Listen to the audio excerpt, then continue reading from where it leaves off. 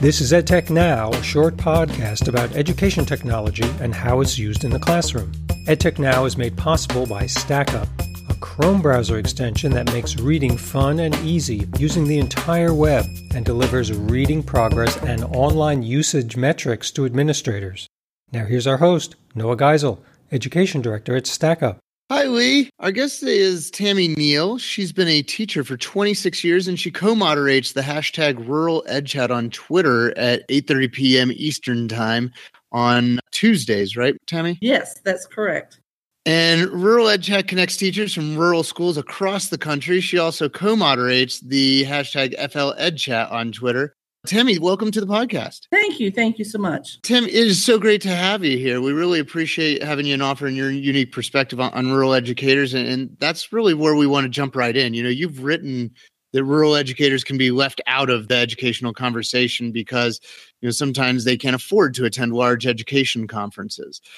If their voices were there to be heard at these conferences, what would they be saying? Well, number one, I think they'd say, don't forget about us.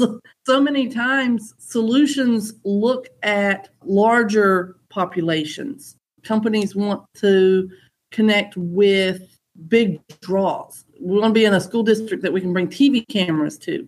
And so many of our rural districts are left out of those opportunities. You know, that is so important. You know, sometimes, you know, equity is such an important driving factor in our conversations in education these days. And your geographical equity is probably a new one for a lot of folks to have on our radar. Oh, yeah. You know, I'm in North Florida. And when you say Florida, everybody thinks palm trees. The only palm trees we have are the ones we bring in from somewhere else. So people don't realize that there actually are rural areas just outside of large urban areas. Tammy, piggybacking on the idea of, you know, if we were doing a better job of listening to rural educators, you know, that one of the things we'd be hearing is, hey, listen to us, we're here.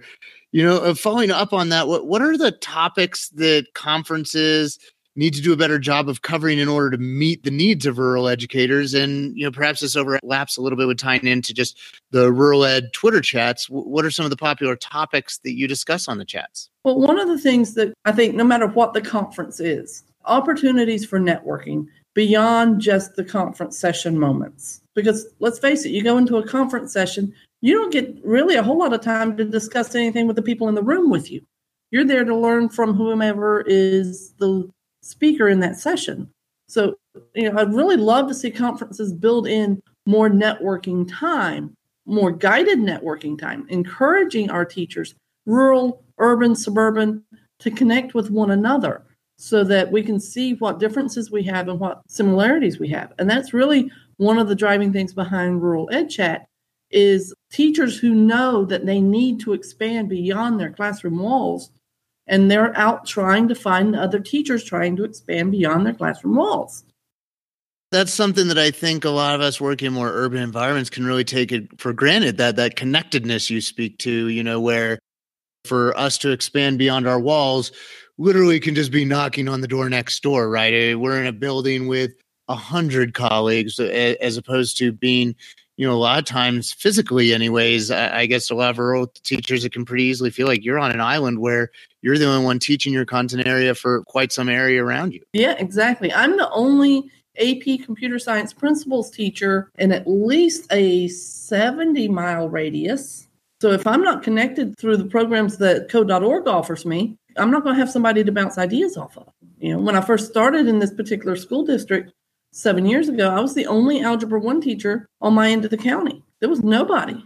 That's how I got started, was because I was an island and I was like, I can't do this. That need for connection is definitely one way in which rural ed folks are going to stand out, you know, and we know that just as one size fits all instruction doesn't work for students, we know it doesn't work for supporting teachers. And so for any professional developers listening or ed tech companies like StackUp, who sponsors this podcast, you know, that really want to serve all of our users, you know, what are some of the challenges that are unique to rural educators that we should have on our minds? Well, remember that, you know, I need solutions for students who don't have access to the internet at home. There are places that right now it's just not feasible. I know that Microsoft and Apple are working on some new white space stuff I just found out about last night. I was so excited. But we really need offline solutions for our students in their home environments. My school is one-to-one Chromebooks, but when we go home, we've got rivers over here in my area that there's no way we're going to get internet service near the river at this point. So we've got to have offline solutions for our kids. That's key right now. We go back to that equity piece. We've got to make sure these kids who don't have access can get it, or at least something that will bridge that gap.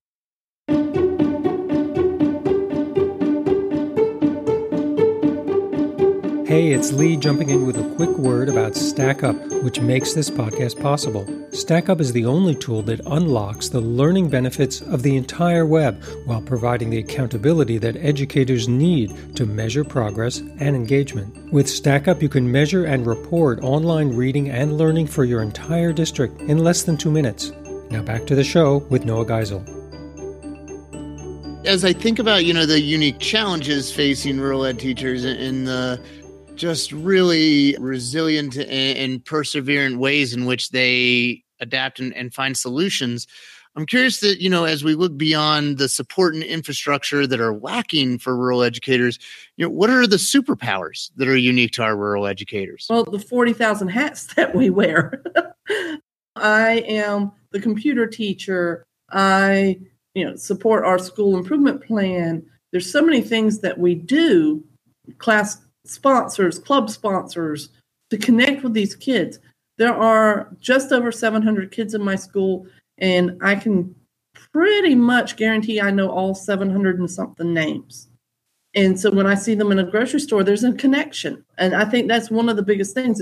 Our community building is so tremendous. Not only do we know which kids need support, we know which kids have the support.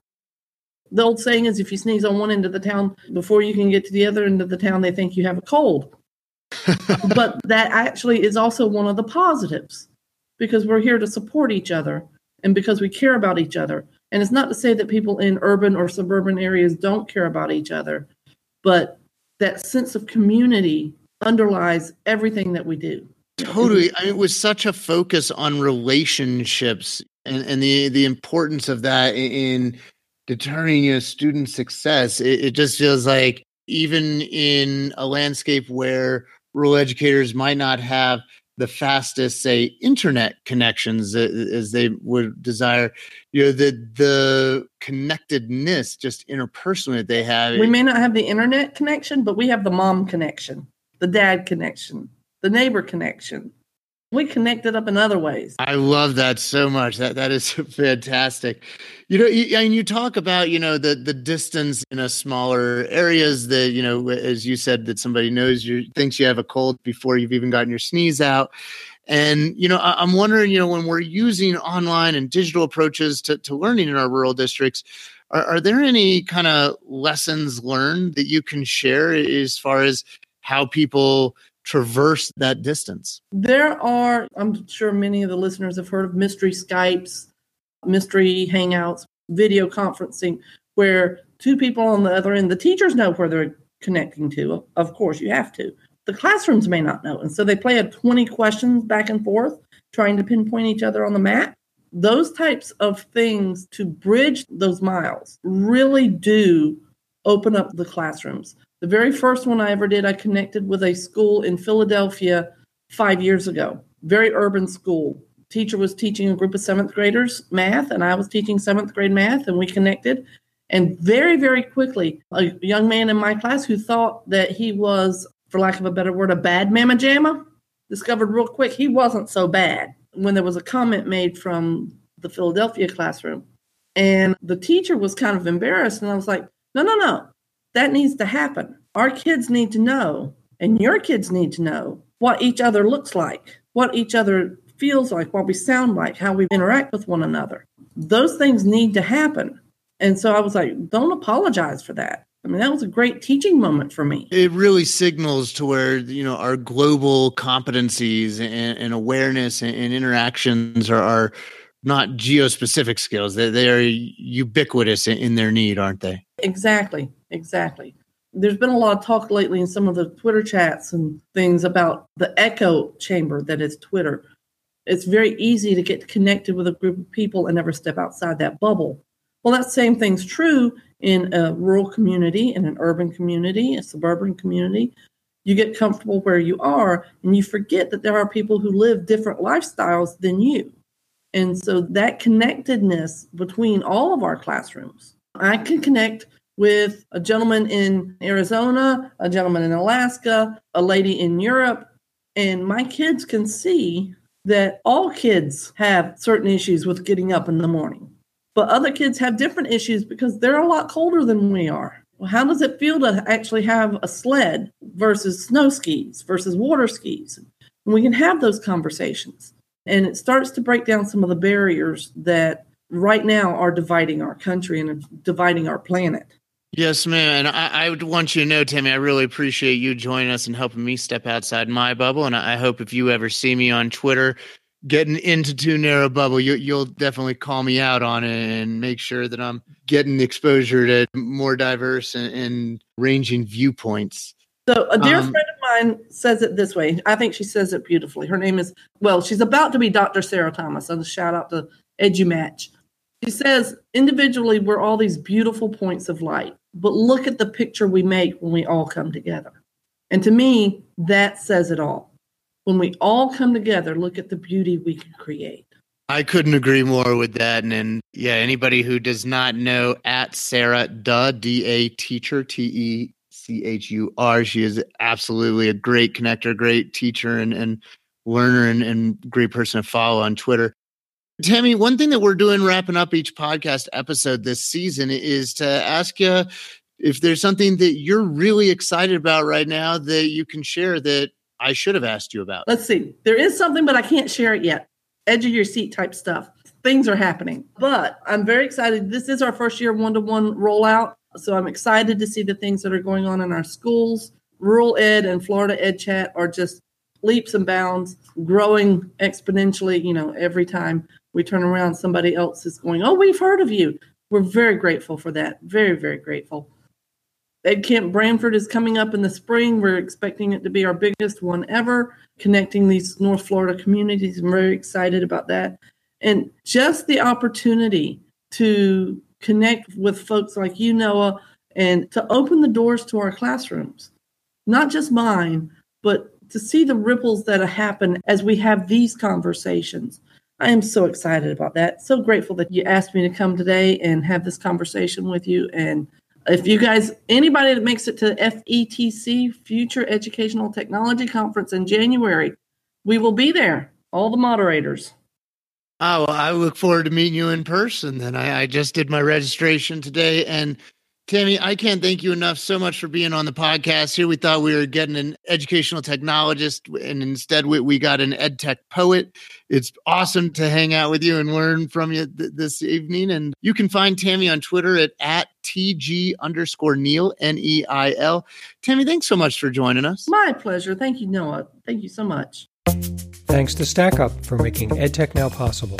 Go to stackup.net to learn more about how StackUp can track reading across the entire web. I'm Lee Schneider, and thanks for listening.